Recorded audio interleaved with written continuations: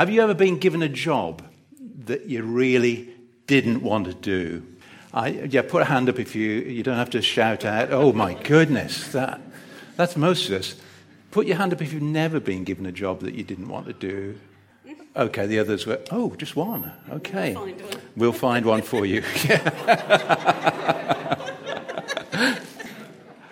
I remember when I was a student, yes, I can remember that far back, and I was working on the night shift at Cadbury's, making cream eggs. I don't like cream eggs. And what happened was, it was my first night on the night shift making cream eggs. My job was to, as the cream egg moulds, MOULDS, came along the conveyor belt out of the cooler, I had to pick up the mould, cold as it was, unclip it, undo it, turn it over with full span like that with my hand, and with a mallet, tap the back of the mould so that the cream eggs would drop out on the conveyor belt and continue on their merry way to lots of mouths across the world. Sounds simple, sounds easy, and it was, except that you had to work at speed. And except that if you got behind, the moulds would build up. And you'd have a mountain of moulds there. And as I was tapping the back with the mallet, I kept getting this finger instead. And the finger, I better not go into the gory details, you'll never eat another cream eggs. You thought it was the colour of the yolk, didn't you?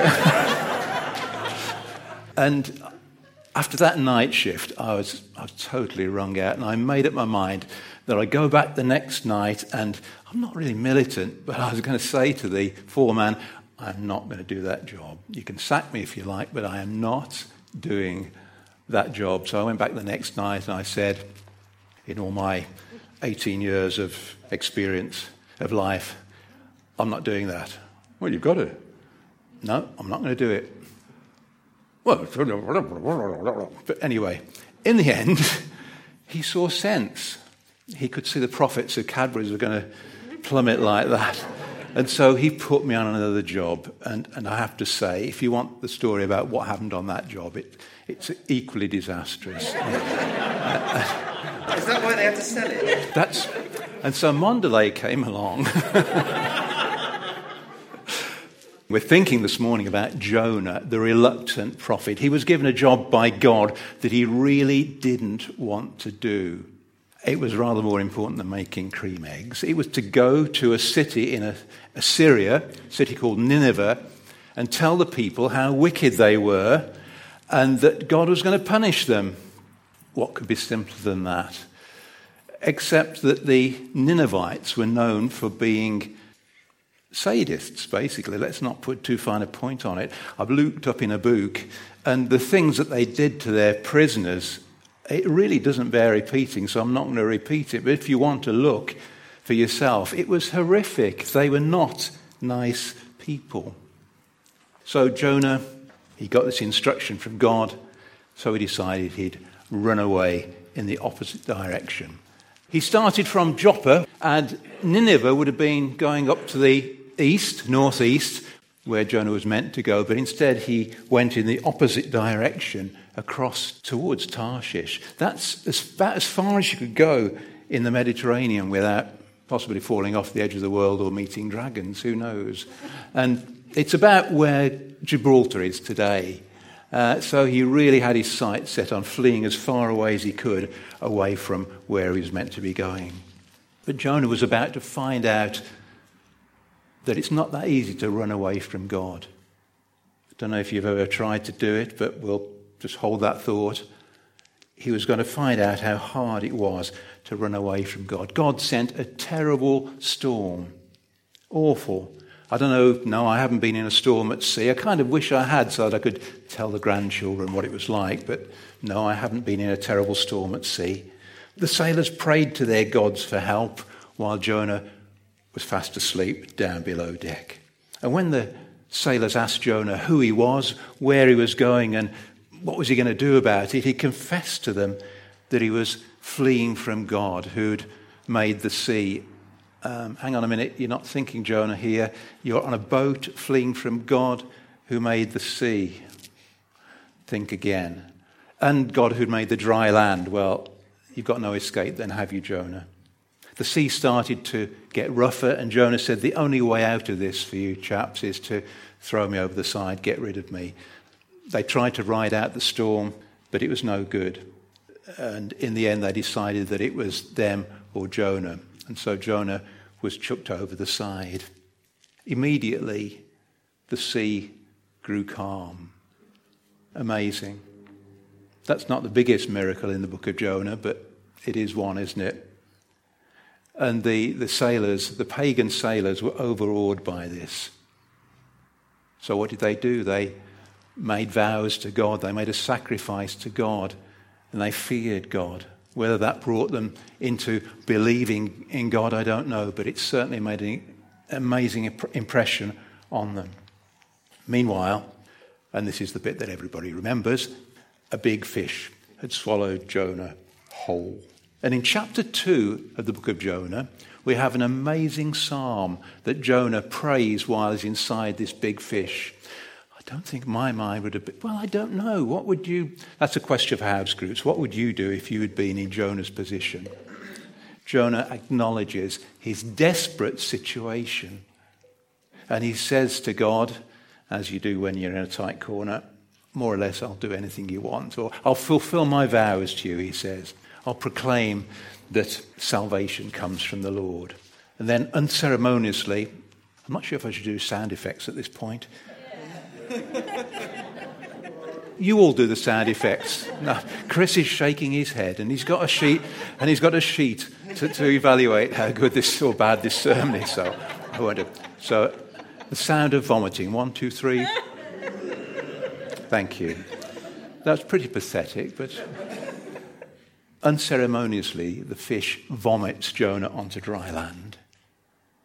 And he's put back to square one, as so often is the case when we disobey what God tells us to do. But Chris is going to come now with our Bible reading from Jonah chapter 3. The reading is taken from Jonah chapter 3, verses 1 to 5 and 10. Then the word of the Lord came to Jonah a second time. Go to the great city of Nineveh and proclaim to it the message I give you. Jonah obeyed the word of the Lord and went to Nineveh. Now Nineveh was a very large city. It took 3 days to go through it. Jonah began by going a day's journey into the city, proclaiming, 40 more days and Nineveh will be overthrown. The Ninevites believed God. A fast was proclaimed, and all of them, from the greatest to the least, put on sackcloth. When God saw what they did and how they turned from their evil ways, he relented and did not bring on them the destruction he had threatened. This is the word of the Lord. Thank you, Chris. For the second part of our talk, I want to focus on 3 key themes. I'll take about 20 minutes on each one. First theme is go. Second chance. And lastly, God's outrageous grace. So starting off with the first of these, go. We see God saying that again to Jonah in verse 2, don't we? Go to that great city of Nineveh and proclaim to it the message I give you. God seems to like the word go. It's not that God just tells other people to go. He himself is a God who goes. He reaches out to people in their sin and their need, goes to where they are, makes the first move to win them back to himself. And we see that all through the Old Testament, a God who reaches out to people. But we see it supremely in Jesus, God the Father sending his Son, Jesus, to go so that fallen humanity could be brought back to him. God is the first mover. And we see throughout the Bible God calling his people to be willing to go. Calls them to particular tasks he has for them. Matthew 28 is such a verse that should be written in here, where Jesus says, "Go and make disciples of all nations." And faithful to God's command, men and women down the ages have done that. They've gone in response to Jesus' call to them. Church history is full of great stories of people leaving the places where they've been comfortable and moving out to where God has called them to meet a need. Even as I was in the process of typing at the word processor, a friend of mine was on his way to Benin in West Africa.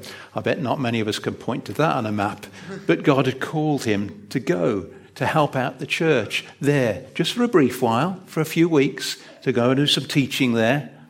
And he was on his way there. Go to other nations, yes.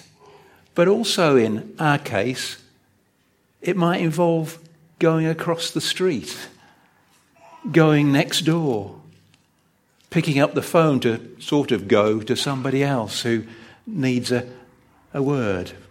We've got a wonderful gospel message to pass on to other people.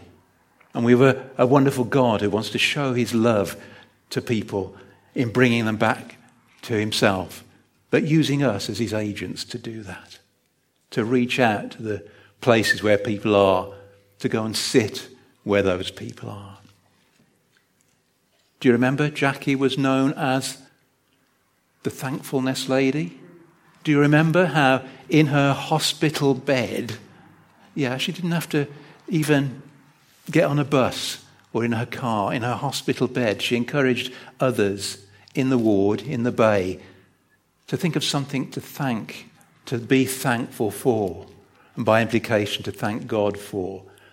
These people who were very, very poorly, and with Jackie herself as being very poorly, you don't have to get on a plane to go in response to God's call. You can stay in your hospital bed, but be obedient. Sometimes at the end of a service, we pray, send us out in the power of your Spirit to live and work to your praise and glory. Send us out, Lord, to get out there and live and work to your praise and glory. And also we're sometimes exhorted to go in peace, to love and serve the Lord. I like that. It's not just little mantras that we trot out at the end of a service. We are encouraging one another, or being encouraged to actually go out there, to go and love and serve the Lord, love and serve other people in the power of the Spirit. Anyway, back to Jonah. After his scary adventure inside the fish, he finally decided to go in response to God's call, and he went to Nineveh. Did you notice in verse 1 of the chapter we read, God called to Jonah a second time, gave him a second chance. The word of the Lord came to Jonah a second time. The number of times that God gives people a second chance, and not just a second chance, but his patience is such that he goes on giving people other opportunities to fulfill what he's called them to do and to live for him. We see flawed characters, just like you and me, being given another chance to actually follow God and walk in his ways.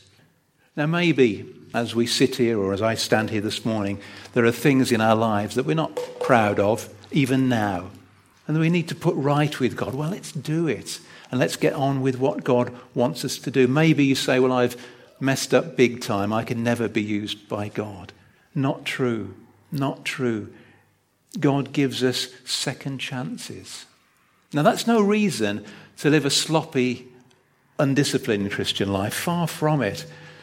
We need to take God seriously when he calls us to do something. Jonah paid heavily by not obeying God the first time, had to be brought back into line. And we too are putting ourselves into harm's way if we are disobedient to God's call on our lives. Far better to obey the first time, not having to be kept nudged or whatever. Don't be like the husband whose wife had said to him, I'd like you to do this DIY job for me. And the husband said, look, when I've said I'll do a job, I'll do it. I don't need to remind it every 6 months, do I?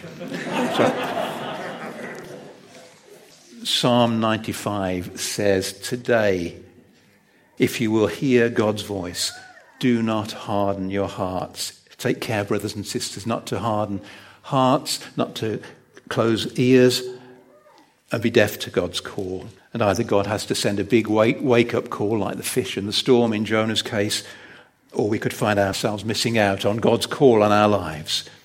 But I'm so grateful to God that he doesn't just wash his hands of us and leave us to be. He wants to draw us back to himself and send us out to live and work for him in the power of the Spirit. I keep going away from Jonah, don't I? Let's go back to Jonah. And the third point, that 40 minutes has gone quickly. Third point is God's outrageous grace. I love that word, outrageous, when it's applied to God's grace. God's outrageous grace. Jonah did go into the city of Nineveh warning the people. God had said he would give Jonah a message to teach the people. And Jonah preached 40 more days and Nineveh will be overthrown. Now in Hebrew that's 5 words. Don't ask me what they are because I won't be able to tell. 5 words, a 5-word sermon. No, don't say it. Now whether that's the full message that God had given to Jonah or not, I don't know. Because when Jonah was in the fish, he said, "I'll say salvation comes from the Lord." Now, whether he was just saying in general in his life he'd do that, or whether he was saying, "I'll tell the people that is how it is." But there's no mention from Jonah here in Nineveh of salvation, of the need of the people to repent, change their ways, or of God. He doesn't even mention God, or of the possibility of forgiveness. Just a bald statement that the city would be overthrown. It is very possible that that's the message that God gave Jonah to preach. Who am I to say whether it was or wasn't? But we know that Jonah was quite a reluctant preacher, even after his experience inside the fish. But whatever Jonah's attitude, and maybe in spite of the messenger, the people do repent. It's totally astounding. Can you imagine standing somewhere in the bull ring or by the big bull where you get sort of people shouting at you as you go past, calling on people to repent and turn from their evil ways, and one by one and 20 by 20 they all stop, get down on their knees and ask God for forgiveness. I couldn't imagine that. Or maybe you've got more faith than I have. But that's what happened in Nineveh. The people repented. They even went as far as making their animals repent, having to wear sackcloth and go without food and drink. And God saw this, and the word of God says he relented and did not bring on them the destruction that he had threatened. So, after all, everything worked out well. And Jonah could go home a happy man, knowing that the Ninevites had repented. Job done. Tick that box. They'd turned to God. His preaching had been a great success. Yeah. No. Not a bit of it. Jonah was furious. Because, you see, all along, he hadn't wanted the people of Nineveh to repent and turn to God. He wanted them to stay as they were and face God's punishment. And Jonah said to God, "Isn't this what I said, Lord, when I was still at home? That is why I tried to forestall you by fleeing to Tarshish.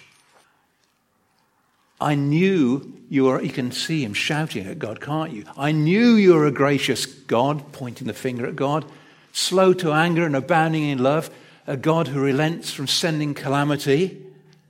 And Jonah just couldn't cope with God's outrageous grace to people who didn't deserve it. That's the real reason why he tried to run away from God in the first place. We wouldn't be like that, would we? Of course we wouldn't. We wouldn't be like Jonah, like that. We've got a wonderful message to tell to people, and we want them to turn to God, don't we? I expect most of us here have experienced the loving kindness, the grace of God in our lives. We've asked God for forgiveness. We've asked him to come into our lives and take over our lives. That's the message that we want others to respond to, isn't it? Before we have a big downer on Jonah, let's dig a bit deeper into ourselves. Oh, this is the bit of the sermon you won't like. Let's dig a bit deeper inside, peel off a few of those onion layers, shall we? It might be, just might be, that there are people who we wouldn't want to come into our church fellowship. No, you say, that's not me. Okay. But maybe there are prejudices there that we're not even aware of.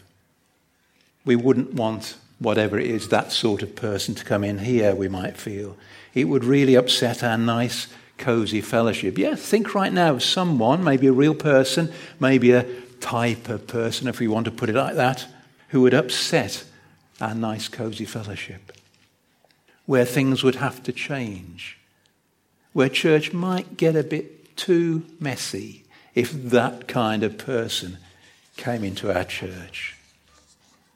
If you go to the Salvation Army Citadel in the centre of town, in the entrance hall there are 2 stained glass panels. On the one panel is written, "Go for souls." Yeah, that's what we want to do. We want to go out there and win people for Jesus Christ. Let them know the gospel. That's great. We want to do that. And on the other panel in their entrance hall is written, "Go for the worst." I like that. There's a way in which I don't like it. Who am I to say who is the worst? But I know what they mean. I know what they mean. God isn't just there for the nice people. The people like me, if you think I'm nice. And that's the mistake that Jonah made. God is there too for those who are outside of normal society. Those who are in our prisons. Those who have done terrible wrong. The call to repent and believe goes out to them too. And I say to them too because it comes to us as well. And before we think and get too self-righteous, let's remember that Jesus needed to die. The Son of God himself needed to die so that we could be forgiven before we start thinking how wonderful we are. Our sin was so bad, whether we realize it or not, that it took Jesus to die. He's there for those on the peripheries of society, and he's there for us.